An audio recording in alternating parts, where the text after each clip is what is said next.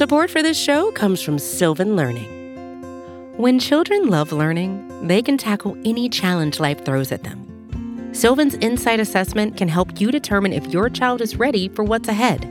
It can also identify gaps in learning and point out areas that could be of concern for your child so they can tackle what's to come. And right now, it's the best price of the year at $29. Go to sylvan29.com to learn more and get your child's assessment for only $29. That's SYLVAN 29.com.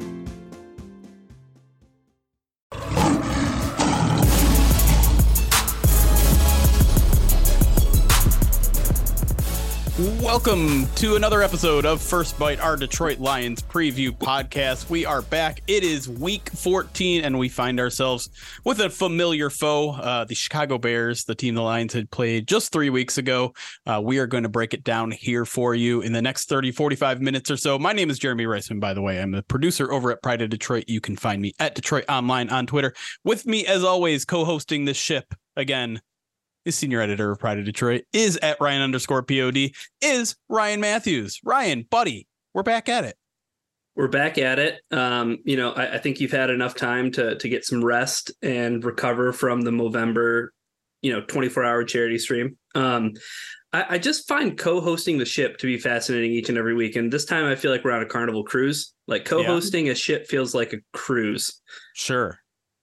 But the Lions better not be on cruise control. Okay. You know what I mean? I was thinking like cruise, maybe hair whipping in the wind, Soldier Field. You nailed it. It's a good point. I just wanted to bring in car talk. Appreciate that. Well, one of the features of this podcast, our preview podcast, is you don't have to hear us blathering on for the entire time. You get to get an expert on the other side of the opponent. And this week is no different at all. She is the host of Helmets and Heels over on Jacksonville Radio at 101XL. Also, the host of Making Monsters for our friends at Windy City Gridiron. Taylor Dahl is here. Taylor, welcome to the show. Hey, guys. Thanks for having me. I appreciate it. Of course. Very happy to have you here. As happy as we can to have a Bears fan here. No offense. I get it. But we like to start this podcast doing the opponent's offense versus the Lions defense to kick things off. And I feel like every time I have a Bears guest here, I have to start with the Justin Fields question because it's such a fascinating situation. The Bears are tumbling towards a first overall pick. Granted, not their own first round pick, but they're getting one, maybe the first overall pick. So quarterback is obviously on the table. But Justin Fields is kind of starting to play good right now. So where do you personally stand on your opinion of Justin Fields? And then maybe also what your thoughts on what the Bears might do this offseason?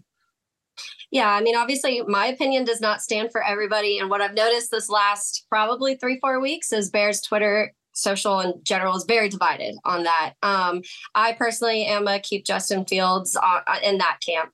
I think that everything that you've asked Justin, he's been given a lot of crappy situations in the first couple years, especially this year. It's mainly he was giving a lot of the surroundings that he needed, but unfortunately injuries and Luke Getsy specifically have kind of screwed up a lot of things that were supposed to go the right way.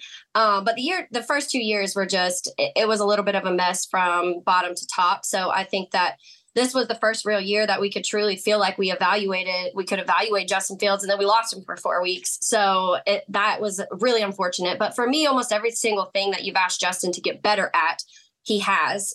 Maybe it's taken a little longer than what you've wanted, but he's been able to develop a lot of the issues last year where, hey, like, why is he so good at when it comes to like deep passes and making the like explosive plays, but not being able to throw it 10 yards or 15 yards for a completion? And we've seen that get better a lot this season. And so there's certain things like that to me that when I'm watching game by game, I'm like, this guy's getting better. And I think that he's only going to get better, especially if you continue to surround him with things that are helpful and a play caller, which I know we'll get to that. But I'm definitely in the keep Justin Fields camp, give him another year. I also part of that, I don't completely love Caleb Williams. And I know that's a whole different topic. I know a lot of people think he is going to be the next best thing, and maybe in 4 years I'm biting my tongue on that. But I just watched, being a Notre Dame fan, watching him firsthand through that and just kind of through college football in general this year, I wasn't massively impressed. I think the same issues he has is what Justin has, so we'd be just starting over with the same thing almost. Granted, he'd be put in a much better situation than Justin was in 2021.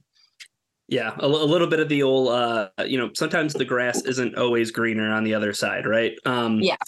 How much better, though, Taylor, has this offense looked? I mean, I know it was fun. Like the Tyson Bagent story was cool for a little bit, but like how much better, and I know it's a small sample size, but how much more encouraged are you by the offense, and how much better does it look with Justin at the helm? It immediately looks more fun with Justin, which maybe all the time isn't what people want, because Tyson Bagent, you saw he pulled out 2 wins in the 4 starts that he had to be out there. And so that's good. But at the same time, the defense also started playing a lot better right during that time. So it was almost like a switch where Justin kind of had this, just the beginning of the defense starting to click, and then had to hand over the offense to the backup quarterback, who really got to take advantage of that. But the offense with Justin, it just... Also, play calling again. It's hard for me to say this consistently, because I feel like a lot of it is Luke Getsy. When Luke Getsy lets Justin do what Justin's good at, which is let's do more play action, let's do RPOs, let him use his legs, do things like that, the offense runs so smoothly with Justin, and it's so much fun. There's big explosive plays, but there's consistency. They're converting 3rd downs like crazy, which was a big struggle towards the end of last year and the beginning of this year. And all of that really started to change. So to me, that's a lot of the positives that we're looking at. And it's a different offense when Justin's out there. And I think that's what scares me a little bit, is that we're finally getting to that point where there is some comfortability. Obviously, DJ Moore and all of these other factors, the offensive line being healthy, and then now we're going to give up on him, and which I really hope we're not. But it's definitely, it just looks better. It looks cleaner. It looks more efficient when he's out there. And I think a lot of that is just that he does have that little extra oomph that some quarterbacks don't have. Sometimes it affects him in a negative way, because I do think he tries to push things sometimes when he shouldn't. But yeah, the offense is just, to me, massively different when Fields is on the field. Yeah, and it's interesting you mentioned Getsy and you know how much better the offense is when they get Fields on the move with the RPOs, with the play action. That's what we saw against the Lions for 3.5 quarters. Yeah. And then the 4th quarter happened. And they went into a complete shell, and the Lions took advantage of that. So yeah, let's talk a little bit more about Getsy, because then he follows that up the following week with the very intriguing Monday night game against the Vikings, with a game plan of wide receiver screen and wide receiver screen. Yeah. What was that about? What was the explanation, I guess, given about that game plan? And is that something that like just is going to pop up every now and then? Luke Getsy is going to just do something weird, and I mean, I guess it technically worked, but like even you went to that the game winning drive. That's not what they did. Like they actually opened up the middle of the field, and it worked. Yeah, it's so frustrating. And that's not the first game it's happened this season. I personally was at the Tampa game earlier at week 2, I believe it was. And the same exact thing happened, to where the Tampa Bay Bucks defense literally were like, we knew they were going to run the screen on that final play. So I knew exactly where to go. And it ended up being Justin throwing a pick on the goal line, because they ran a screen pass on the goal line. And exact same thing kept happening in Minnesota. And I truly don't understand. Getsy's explanation was they were taking what the defense was giving them, but that doesn't make sense to me. I get, like, Minnesota obviously blitzes a ton. They go after the quarterback. That's kind of their thing. But Justin, one of the weaknesses that he had previously was he holds the ball too long. That's one of the things they've been working on. That number has steadily increased throughout the season when he has been able to release it a little quicker. But it's one of the situations where when you look at it, PFF, I'm not like, there's sometimes where I'm like, these PFF things are weird. And sometimes I'm like, okay, they're factual. So I never truly know what to take from them. But PFF has Justin, when it comes to 20+ yard throws, deep throws, ranked 7th in like passer and in the league. And then between 0 and 10 yards, he has like the 3rd best passer rating. And behind the line of scrimmage, he's the 7th worst. Yet he throws the 9th most passes behind the line of scrimmage in the NFL. And I was like, this makes entirely no sense to me. And Getsy keeps doing it. So I truly don't understand. I don't know if it's Getsy not trusting Justin, or some of it, a couple of Bears reporters came out and said it was more of Justin's decision and some of that game. Like they were running RPO and he was choosing to go with that pass behind the line of scrimmage, which I'm sure on some of the situations it was that because there's, somebody in his face in a couple seconds when it comes to Minnesota. But I do also think like you just said, you saw it at the end of the game, what you're able to do when you open it a little bit, when you give Justin a long run, you let him throw it past 15 yards, and then all of a sudden you're in field goal range in 30 seconds. And like, that's just kind of how the offense works. But so I can't quite figure out why Getsy wants to run with the screens so much. I truly don't know. I have a conspiracy theory about it. He came from Green Bay and he's trying to sabotage Justin Fields and the Bears. That's what I'm going with, because that's what it's felt like all season. Yeah, it feels like that might be the only rational explanation, right? So I mean, let's talk a little bit about the skill position players for the Bears, just because maybe part of those wide receiver screens are let's get the ball in DJ Moore's hands because the guy runs like a running back and he's built like a running back. But outside of DJ Moore, like I got to ask you, why is Justin Fields kind of allergic to Darnell Mooney? It seemed like Tyson Bagent wanted to go to him all the time. But I did 5 questions with Windy City Gridiron, and they mentioned that over the last 7 games, Mooney's averaging less than 2 targets per game with Fields. So I guess kind of maybe answer that question and then kind of let us know, are there any other skill position players rather that, the line should be on the watch?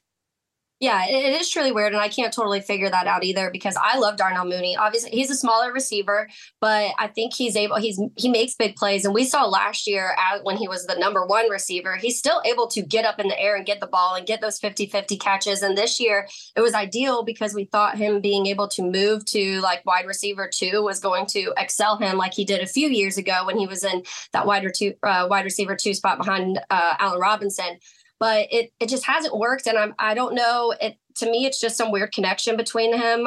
Justin Fields, obviously, DJ Moore is easy. That's an easy guy to get the ball to and know that not only he's going to catch it, but he'll also probably get another 5 to 15 yards after the catch, which you want. The Bears were dead last in YAC last year. So it was nice to be able to see that this year. But he also has found a lot of connection with Cole Kmet. And Kmet is a name that I would say is steadily getting better in Chicago, steadily becoming one of the weapons that Justin is trusting more, that Bears fans are wanting him to throw to more. And it was a question mark for a little bit because before last year, when you were looking at his progression of touchdowns, it was like 0 and you were super concerned, like, okay, now we're going to have to go find another tight end. And then he ends up getting 7 touchdowns. And now this year he's back on track to pass yardage and touchdowns for the Bears. So that's if you're naming another weapon, I'd say DJ Moore and Cole Kmet have been Justin's go-tos this year. And then obviously the run game. The run game is so important for the Bears still, even though they have passed the ball a lot more this season. It's still definitely the focal point of what they like to do. And part of that is just because Justin can do it. But and in that realm, it's just kind of the situation where it opens so much more when you are able to run the ball, obviously. And then next thing you know, you look down the field and DJ Moore is just standing there or Cole Kmet standing there. But I'm a little bummed for Mooney just because like I said, I truly thought it was going to be a year of him where we'd be able to see like true wide receiver 2 numbers. And he would be able to be not technically the safety blanket, because I guess that would be DJ Moore. But when DJ Moore is getting double covered, you'd hope it'd be Mooney. And it just hasn't happened that way. Well, you mentioned the Bears run game, and obviously Justin Fields is a huge part of that, especially when they decide to actually lean into that part of his game and not just resort to him scrambling, which he's also very good at. But this is a really talented team that will run between the tackles on you. Lions were able to bottle up Khalil Herbert and Donta Foreman and Roschon Johnson last time. But can you explain how good they've been the rest of the year and how much of that is the talented backs? I think Herbert is a guy that'll a lot of people in Chicago think is potentially a top tier back in this league. But obviously the offensive line getting healthy, getting better has a part to do it. So kind of tell me the mix between what's been making Chicago successful on the ground. Yeah, I mean, I think a large part of it is knowing when to run the ball, and the Bears, when they run on the right side, have been super successful when they run to the right. What we noticed during Detroit is they kept running to the ball to the left. And that was a comment we kept saying is like, I don't really quite understand. Again, I don't know, Luke Getsy, what he's doing. We also had our running back coach fired this season too. So who knows what's going on in that realm. But it's interesting because when you watch it, Khalil Herbert obviously was hurt and missed a good amount of games. And Donta Foreman came in and you didn't notice a difference in the run game. And that's massive. Even when Justin Fields was out and you're not relying on his legs, we were still able to run the ball pretty steadily. But I think it's a combination of a lot of things, but I do think a large part of it is when the line is healthy, it just works so much more and it works so much better. They also, sometimes you'll see them throwing out, a chip blocker, and you'll see a tight end get out there. Which also helps. But for me, when you look at our run game in general, you see Khalil Herbert, who obviously is our one, but they've been able to mix it up enough to where you're not really sure if they're going to use Herbert or D'Onta Foreman more at this point, which I guess bums out some Bears fans for Foreman or fantasy owners of Khalil Herbert.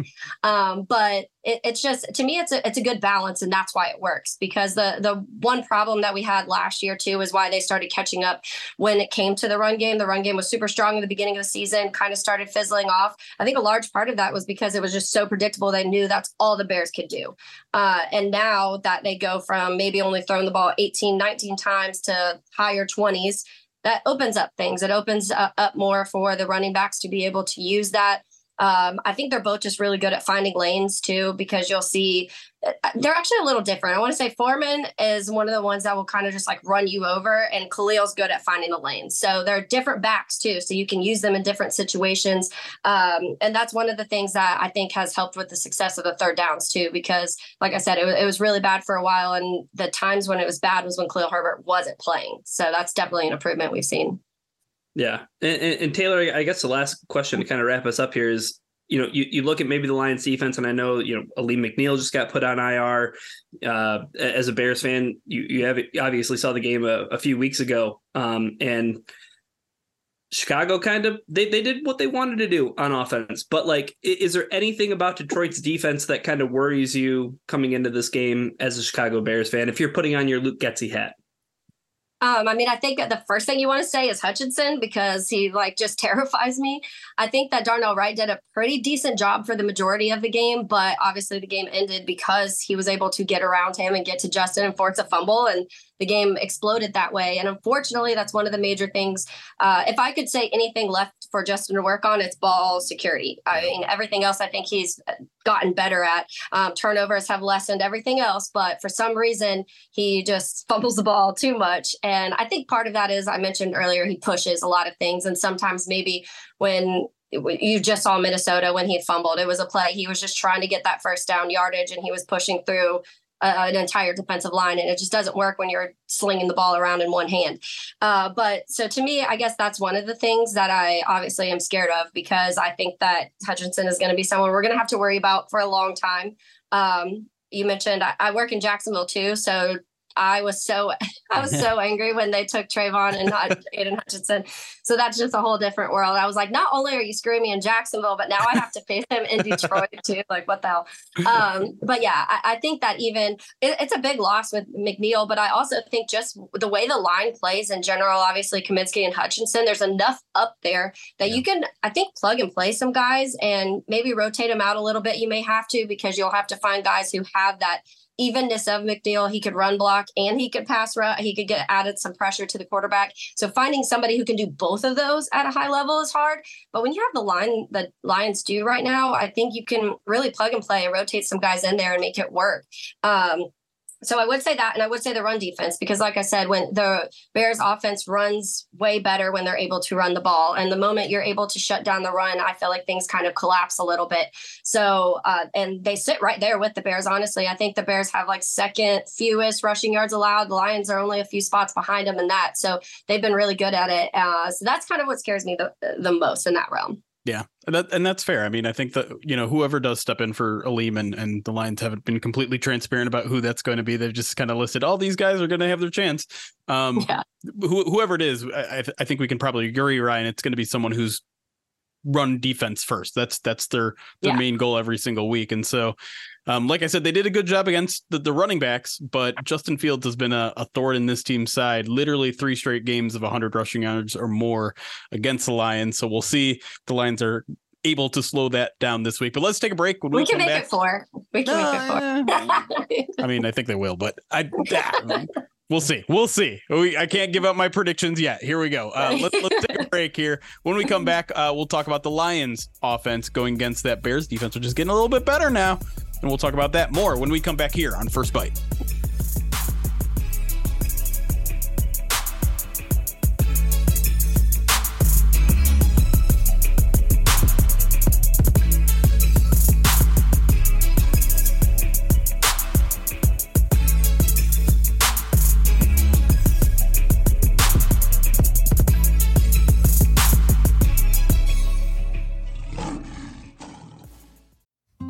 Support for this show comes from Sylvan Learning. As a parent, you want your child to have every opportunity, but giving them the tools they need to tackle every challenge, that takes a team. Now more than ever, educational support tailored exactly to what your child needs can make all the difference. That's why parents have trusted Sylvan Learning for 45 years as the ultimate teammate in their child's educational journey, instilling in them a love for learning and a passion for reaching the next level. And Sylvan's Insight Assessment can identify gaps in learning and areas that could be of concern for your child.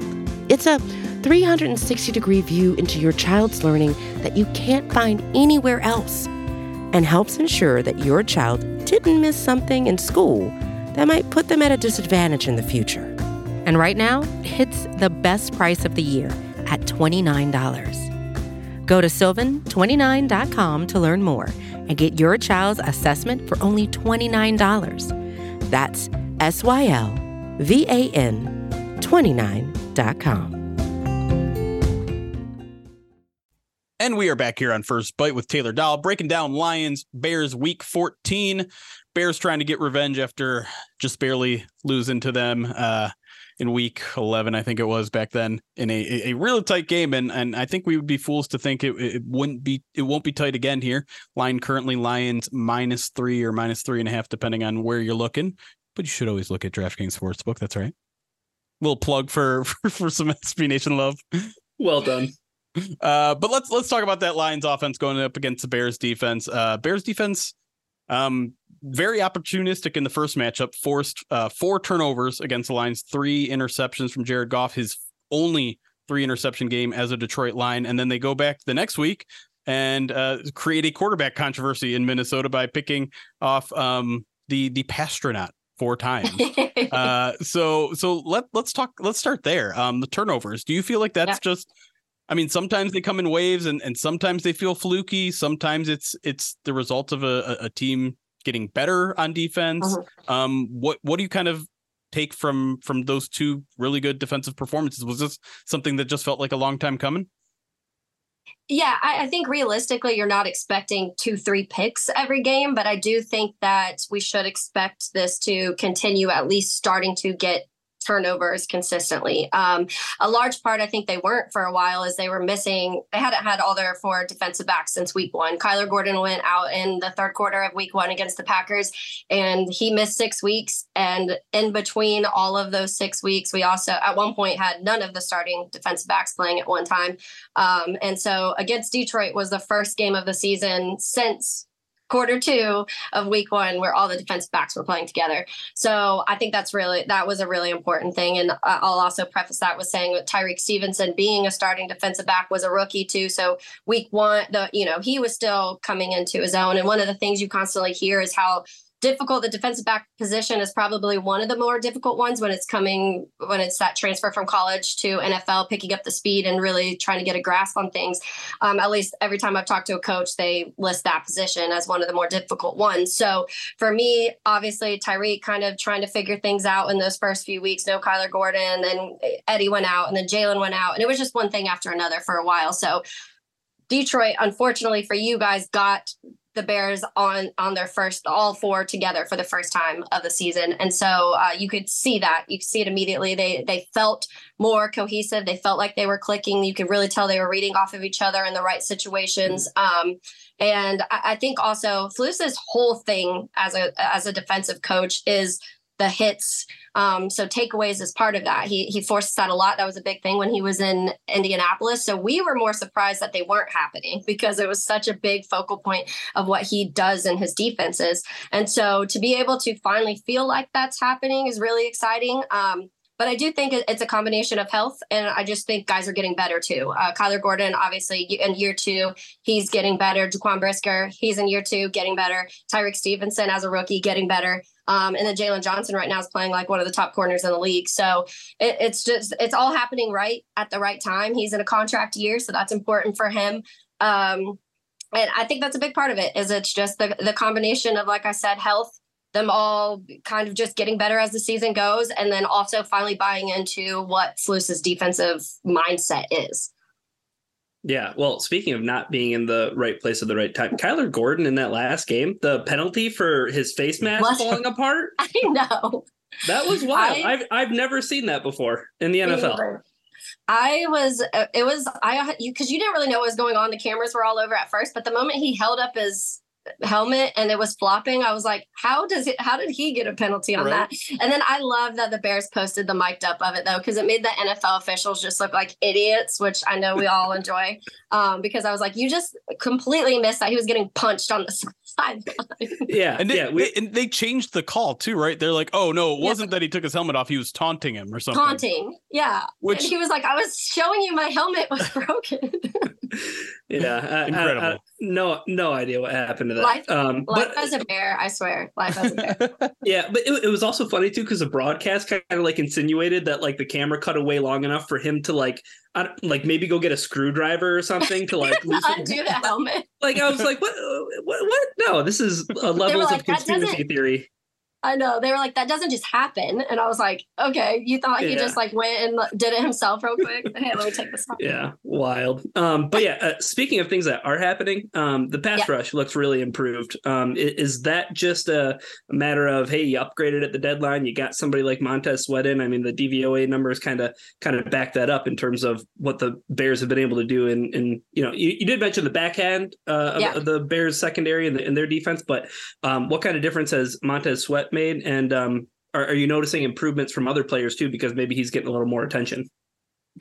For sure. I think that the defensive line was my biggest concern coming into this season. They didn't do much at all. They went and signed Andrew Billings, who actually has been a very under the radar good signing for the Bears. That was one where everyone was kind of like, who? Like what? Because obviously you want those big splash names, and they wanted a pass rusher in the offseason, and it didn't happen. But Billings has been a good pickup, and obviously they went and got Javon Dexter and Zach Pickens in the draft too. Javon Dexter has been fantastic, and every single week has gotten better. So I think that to me, what stands out to me when it comes to the defensive line and how they've been able to create more pressure, I think number one, Montez Sweat is the big factor. I mean, this guy, almost every single play, he's creating some sort of pressure, and you see him around the quarterback almost every single play, but that does free up other opportunities for other guys. And I've seen that help Javon Dexter a ton.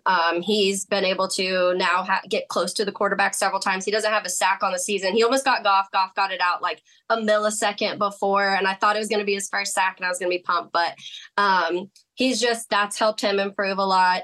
I think that Justin Jones started the season rough. Like the first 3-4 weeks, people were just like, okay, this is not working anymore. Whatever turned on and whatever clicked in his brain has started working, because now, and maybe that's a combination of just like progress and getting comfortable with who you're working around, because obviously, that's important. And when he's working with a couple rookies in the middle and trying to probably dictate a line, what they're learning the NFL at the same time, they also couldn't quite figure out the rotation too, which is another thing that stands out to me. DeMarcus Walker, who is another signing they got in the offseason. We're playing him at edge a lot before because we didn't have another edge. It was Jan, and that's it. And so they were having to play him on the edge. But DeMarcus Walker in Tennessee last year had 7 sacks. All of them came from the interior. And so I was so confused as why they pulled him over here to be an end, when I was like, put him in the middle, if anything, and like go get somebody who can play on the outside. And that's what they did. And so I think it's a combination of that. They added guys who know how to get pressure from the inside. They added guys who are really good against the run on the inside, like Dexter, and now are figuring out how to create those pressures. And then you have a guy like Montez Sweat, who on the outside, I'm not talking about Jan because I feel like I really don't see him barely at all. I wasn't a huge fan of the signing in general, so maybe I just am a little bit of a bummer on that one. But I think that Sweat has just been maybe that little final piece that they've needed to boost up the confidence up front, and just add that little extra layer of comfortability for the young guys that are now in the middle. Yeah, I don't like the sound of that, Jeremy. I don't like the sound of the Bears being able to do stuff along the interior in a week where they're probably going to be without Frank Ragnow. Yeah, and it's been really fascinating too, because I think, Taylor, your anxieties about the defensive line were right in the first half of the season, right? The Bears were not creating a lot of pressure. They still are one of the teams with the few sacks, but you look at the past 2 weeks, they rattled Jared Goff enough for him to throw 3 interceptions. And Minnesota's offensive line is almost as good as the Lions in terms of pass protection, and they rattled them all day. And so the trend arrow is up and up strong. And so I'm curious how the Lions are going to respond after they got tossed around a little bit by the Bears last time around and without Frank Ragnow. But they're also really good at run blocking or run stopping, I should say. One of the best run defenses in the league. The Lions were able to get going a little bit in that last matchup. So I guess let's start there. Do you have a sense of maybe what went wrong? And it wasn't terrible. I mean, I think the Lions ran for 110 yards, but they were the one of 2 or 3 different teams that were able to run for 100 yards on this vaunted Bears defense. So what went wrong that week? And what has maybe gone right or wrong since? I think the David Montgomery curse on us is what happened. Fair. I truly, because I don't know, like there was nothing they were doing differently that game. It wasn't like they were missing anybody like super significant in that game. I want to say it was right when everybody really started to get healthy. Maybe that was it. They were still trying to kind of figure everything out. It was the first time they're all playing together. But up front, it's been pretty healthy. So I truly don't know. That whole game, I was getting a little frustrated because I was like, do not let Montgomery rush like 150 on us tonight. I'm going to be so angry. But I do slightly cheer for him. I will say that I love David. He's awesome. But I just blame it on that. I blame it on that revenge game of players, which I truly believe in the guys have. Like sometimes they come in with that little extra juice and, and maybe it wasn't all Montgomery, but being able to him being in that running back room, being like, let's show them, I feel like was a piece of it. That's fair. I think that makes sense. I mean, emotions are part of it. And as much as Montgomery tried to downplay it the entire week, people close to him knew that game meant a lot. And I'm kind of curious because I know Montgomery has said some things that weren't like totally blasting Chicago, but they also weren't innocuous in any way. Like there was. So where do most Bears fans kind of fall on that? Are they done with him? They hate him, or are they like you where it's like, don't beat us, but I remember the good times? I had a little bit of anger because there was a few comments that he made where I was like, why are you? Because it was something about the fans that I didn't like. Like, I don't care if you want to talk about the organization because it's been trash. Like it really has. There's been 500 quarterbacks and 500 head coaches and it's been terrible. You don't win a lot of football games. So I get it. It gets frustrating when you're on a team when you're not winning football games. Totally get it. So if you want to bash the Bears as an organization, that's fine. If you want to bash even like certain coaches that were there previously, but not the fans, because the fans loved Monty and the fans were shouting to pay David Montgomery. They were the ones that were like, please give him money. Like we want to keep him. And it's not, if it was our choice, they would have paid him more than what, because I think he only got 6 from you guys. And we were like, give him 9 million. Like we don't care. And so that was a little hurtful just because, and I don't think he truly meant it that way. I think there was emotion into it. And he was also trying to like make Detroit fans feel good and be like, I'm here, I'm in Detroit now, so I get it. Crapping on Chicago fans is a good way to win us over. I'm not going to lie. I get it. And so I think so I had a little bit of anger, but at the same time, looking back, like David Montgomery was great for the Bears. And he was also like, as a whole in his career in Chicago, we loved him. So I'm not going to let one little comment deter me from liking him. But other fans probably are like, screw you, David Montgomery, because that's just what, once someone leaves Chicago, other fans hate them, Of course. Yeah. Yeah, it happens. So I guess, Taylor, one last question I have for you is, again, put on your defensive coordinator hat and assess this Lions offense. One guy we haven't really talked about is Amon-Ra St. Brown. He was the most targeted receiver when the Lions did play the Bears a few weeks ago. Is that an area of concern? Like, because it really feels like we're talking a lot about how the Bears are like trending the right direction on defense, and the Lions are maybe trending the wrong way on offense with some injuries and things. Well, yeah, and I don't want to take anything away. I like the Lions as a team. Like the beginning of the season, I picked the Lions to win the division on anything that I was in. I was very high on the Lions offense. I thought I did a lot on the defense to be able to improve it. So I don't want to take away from you guys and make it seem like I'm like the Bears are better than Lions, because I truly don't feel like that right now. Oh, it's kind of happening right now. And there are a lot of Lions fans, Taylor, who aren't happy with the whole team, right? Like but yeah. Yeah. So, and I think that we are in the moment right now. The Bears are in the weirdest spot ever, because like you said, like they potentially have the first pick. They potentially have 2 picks in like the first 3 picks, and they're trying to figure out what to do with the quarterback. They have a lot of young, really good talent. They have a lot of building blocks, but like, do you keep Eberflus? There's a lot of things going on. So when it comes to Detroit, for me, I think that the injuries are unfortunate, and it's just, believe me, I can speak on it full-heartedly of how much they affect. And you guys lost your center, and that's huge, and it sucks, because the biggest flaw on the Bears offensive line is the center. We don't have one. We've seen multiple balls get snapped over Justin's head and between his legs, and we see guys just pancake the center and fall over him and get to Justin, and you don't want that. In addition, your center is kind of your anchor of your team, and your center is the one that a lot of guys obviously the snap count is relying on that and everything. So you hope that all of that stuff doesn't start catching up and getting false starts and pre-snap penalties, because that's something the Bears see a lot of just because of our center situation. But offensively, there's just so many dangerous things for the Lions too. And Amon-Ra, unfortunately, we have like both the other brothers. Like we have right. The other Sewell, the other St. Brown. Yeah. Yeah.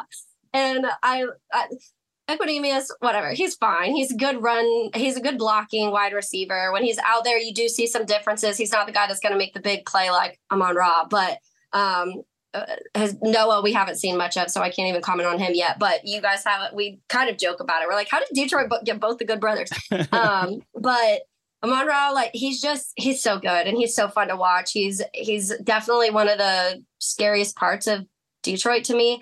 And I mentioned Monty, but I'm honestly the most probably concerned with this game with Jahmyr Gibbs, because what his versatility is starting to get very threatening. And watching him, I'm like, man, he can run the ball, but you also see him catch it. You'll also see him receive, and he's got increasingly better in both of those, I feel like. And that's terrifying to me, because you already have a guy like Amon-Ra, and you already have a guy like David Montgomery, who are really good at those positions. Now you have a guy that can slide in and help both of those guys whenever they need it. So he's kind of what I'm like focusing on in this game of like, let's try to focus on like slowing down Jahmyr Gibbs. Obviously you have to stop Amon-Ra, but I'm confident in our defensive backs of being able to at least slow him down. You're not going to shut down him. Like he's just, St. Brown's one of those receivers that you never really say, hey, let's just completely shut him down. It's not going to happen. Let's hold him to, what did he have last time? 70 something yards. And I think it was like 78 yards or something like that. And that was too much. We need like less than 30 yards from Amon-Ra. But yeah, to me, the offense is scary. And Jared Goff goes through these phases where obviously we forced some turnovers last time, but then he goes through stretches where he's just very hard to get him to turn the ball over and make mistakes. So that's one of the things that we'll see this week. How much is not as losing your center going to affect us being able to rattle him even more? That's going to be a factor. But Detroit's offense is fun and it's fast. And obviously you saw what happened at the end of the game when they needed something to happen. They drove right down the field and made it happen. So that's the scariest part to me, is they're not ones that you can just completely shut down, because they'll find ways to make big plays when they need to. Yep. Amon-Ra, 8 catches, 77 yards on 11 targets last matchup. So yeah, definitely had a big impact. Scored one of the touchdowns as well. So definitely a big impact that last game. It'll be interesting, because the Saints to me were the first team to really take away kind of St. Brown for most of the game. I mean, he still scored a touchdown, but only 2 catches, which is well below his weekly average. The problem was then Sam Laporta 8 like crazy. So yeah. Again, it speaks to there's just a lot of weapons that you have to stop on this Lions offense. And the Bears did, a decent job, as good as pretty much anyone has this season in that previous matchup. But let's go to what we like to call the one thing we think we know. And I forgot to tell you this about Taylor. So this is going to be a little bit on the spot for you, but it's Okay. our prediction segment where we just say one thing we think we know. It doesn't have to be who wins, doesn't have to be the score. It can just be, hey, I think Justin Fields is going to run for 100 yards for the fourth straight game, or I think Cole Kmet is going to get 8 catches, whatever it is. But I'll make Ryan go first so you can kind of see how it works. So Ryan, Okay. What is the one thing you think you know about Lions and Bears? I finally took that as a compliment. It took me all the way until now, week 14, to say, let Ryan show you how it's done. Yeah, So, you're the exemplar. oh man. Okay. All right. Too much pressure. So DraftKings Sportsbook. I think that they have the line a little bit wrong on Jahmyr Gibbs rushing attempts. See if this surprises you, Jeremy. They have it set at 9.5, and it's even money at over 9.5, which I find very interesting. I think that, Taylor mentioned, there was a heavy dose of Gibbs in the game prior that the Lions and Bears played. And specifically, he was kind of used a little bit more as a receiver, but I still think nonetheless, like they went a little light on Gibbs last week, Jeremy. I think that there were more opportunities. There's a lot more meat on the bone in terms of, why just keep force feeding it to Montgomery when it looks like Gibbs is ready to, break a big play at any moment. And he did. He had that long, 30+ yard run. I just feel like maybe game script, see how the game, I feel like over 9.5 carries is a solid bet for anybody out there in listening land. Interesting. So like David Montgomery, you got your revenge game. You got your 12 carries, 78 yards and a touchdown against the Bears last time. Now we've moved past that. There's no revenge needed. You got your win. Let's get the rookie more involved. I like that. I dig that. Yeah. Okay. All right. I can buy that. All right, Taylor, we're going to go to you next. So here, Okay. What is the one thing you know about Lions Bears? Okay, so do I need to do like a DraftKings stat No, line? not at all. Okay. No, I'm a degenerate. They don't even I was like, hold on, sponsor let me Google they don't this real even quick. sponsor the podcast. They just sponsor the website. So And we they're not gave listening. we gave them 2 Okay. free plugs. Okay, so I was originally going to say that about the Justin running because I just think that Sure. after what happened last week with 500 screen passes and all of them behind the line of scrimmage and everybody shouting about it. I'm sure Justin was shouting about it, that they are going to change that game plan a little bit this week, but I'll switch it just because you used that one. So I'll throw it out there and say that Javon Dexter gets his first sack this week for the NFL. Like I said, he was close last time with Goff, and last week there were several where he was just a pinch away from getting it. I just had that feeling that it's coming. A few weeks ago, I called Tyreek Stevenson getting his first pick. Actually, it might have been against you guys. I tweeted a pick is coming from Tyreek Stevenson soon. Yep. He got his first NFL pick. So I'm going to say Javon Dexter gets his first sack this week. So that's a good one. I mean, I'm looking at the box score from last game. The Bears had 8 quarterbacks hit and 8 quarterback hits, and 2 of them came from Gervin Dexter. So it certainly seems like it's kind of the same thing we're talking about with, I feel like on a weekly basis, Ryan, with Aiden Hutchinson. Like the pressures are there. He's third in pressures and he has 5.5 sacks. And you're like, how are these not turning into more sacks? I think you're right. They're probably just at some point there's positive regression coming for both those players. I think Ryan, I notoriously hate Soldier Field week. I hate the field. I hate the all 22. I hate the Keep weather. Keep going. And the pizza pies keep going. No. I you know what? I don't understand the hate on deep dish pizza. I prefer Chicago to Detroit. Okay, you didn't have to say that. You didn't have to say that. I love this podcast. So in the first matchup, I was on our newsletter screaming that don't take the Bears easily. They match up poorly for Detroit. And I only feel that way more, but I'm going to, because Lions are in panic land right now, despite the team being 9-3, I'm going to take the reverse course here and say that the Lions offense rebounds in a big way. And in particular in the passing game. I think I'm going to go out on a limb here and say the Lions are going to throw for 300 yards against the Bears. And I don't have a lot to back this up other than the fact that I think a lot of times when you see 2 teams go at each other, sometimes you get drastically different results. And maybe it's both teams kind of overcorrecting and changing what they do. The one little morsel that I got from Ben Johnson today that I found very interesting. was the fact we were talking about the weather, because anytime you play the Bears, weather is like one of the main storyline. And it looked early in the week like we were going to get some rain and snow mix. Now it looks like maybe it's just going to be cold. And Ben Johnson said, looks like the weather is trending in our direction. And that was a really curious comment for me because if it was rainy and snowy, that usually means you're going to run the ball a lot, right? Yeah, that's what the Lions love to do, Jeremy. That is what the Lions love to do. So if we're getting clear weather and he says that's trending in our direction, maybe that means they're going to pass a lot, which I would love. Like, I want to see this offense open up a little bit more. I think they got too dependent on the run last week. I want to see them open up. They have, like you said, a ton of weapons. This isn't going to be me for the 10th time predicting a Jameson Williams breakout game. I'm not going to do that. But I would like to see them air it out a little bit more. If they don't get behind with all the turnovers this week, they won't have to necessarily be an obvious passing downs and put Jared Goff in tough situations like the first matchup. So I think they're going to be a little bit more balanced. I hope they don't fall behind early. And if that happens, I think maybe Jared Goff has a big bounce back game after a tough one against this team before. I'm sure he's hoping so, because you can see his frustration so much the last time, and I was like, oh, Jared Goff, because I was like, and like it was so opposite for us, because I was like, wow, we can get picks. I didn't know we knew how to intercept the football. Yeah, I am scared a little bit of that Bears secondary though. I think they're underrated. Despite like you look at some of like the pass defense numbers for the Bears, and they're bad, but again, everything seemed to be trending in the right direction for them. Right now, including that pass defense. But we're going to close things out here. But before we do, Taylor, I want to give you kind of the floor here to promote your stuff, whether it's the Jacksonville stuff, the Chicago stuff, whatever you got in between as well. I would love to hear what you're working on. Yeah, so I cover two different teams. I work at 1010XL in Jacksonville, covering the Jaguars, which I host a show called Helmets and Heels here. Very Jaguars centric, but we do love sports in general, especially college football down here. So it is a lot of college football talk. I always make sure to mix in my Bears stuff in there. So unfortunately, people here have to hear me talk about Chicago. Probably too much. We get them on the text line all the time. They're like, we don't care about Chicago. I'm like, I'm sorry. But yeah, so that's if you're interested at all what's going on in the AFC South in general, obviously a good place to go, because there are some cool things happening CJ Stroud's been playing really, really well. The Colts are surprising people. So there's some cool stuff happening in the AFC South that may be surprising to people.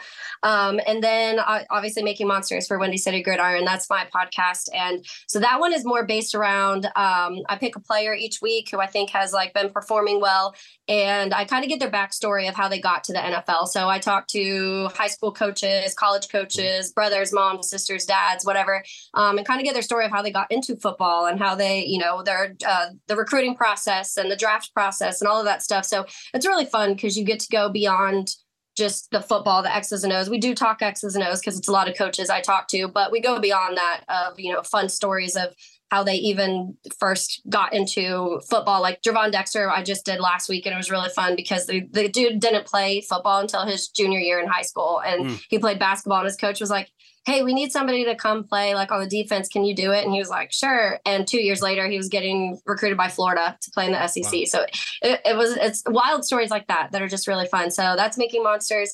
So those are my main things. I know Detroit fans don't care too much about it unless you guys want to go steal one of our running backs again. Yeah. Do you have a David Montgomery episode we can go back and listen to? I think I do. I'm trying to remember if I did one last year or not. I had to have, because I love Monty, but so there's I for sure did, because yes. So if you want to listen to the David Montgomery episode. Cool. Well, that's actually a really cool, unique podcast, because I feel like a lot of people just do kind of what we do, which is like we just take the news as it comes. But to have kind of like a biography type of podcast, that sounds really cool and accessible to anybody, whether you're a Bears fan or not. You can be a fan of individuals, even if they're wearing those ugly blue and yellow uniforms, orange. Well, and it's fun too, like during draft season, for example, I do a lot of pre-draft stuff. So I did almost probably like 30 podcasts this off season between March and April on like potential draftees, and I did them based on the Bears, but it's still obviously informational for everybody, because I just go and I usually do players like expected to go in the first round, and then I did kind of beyond the first round players.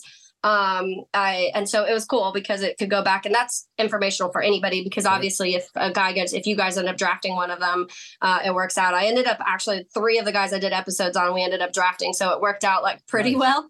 But there's a lot of guys we did not draft that are on there. So yeah, make sure you're following that during the off season, because everyone loves the draft. Yeah. Except Jeremy. You hate the draft? Oh, we don't no. listen. That's for a whole other podcast. We're in a playoff run here. We don't need to say the D word. But let's get out of here. If you want to follow Taylor, you can follow her on Twitter at Taydell1010XL. Taylor, thank you so much for your time. Ryan, as always, thank you for your time. And of course, you listening at home, thank you for your time. Until next time, it's chaos. Be kind.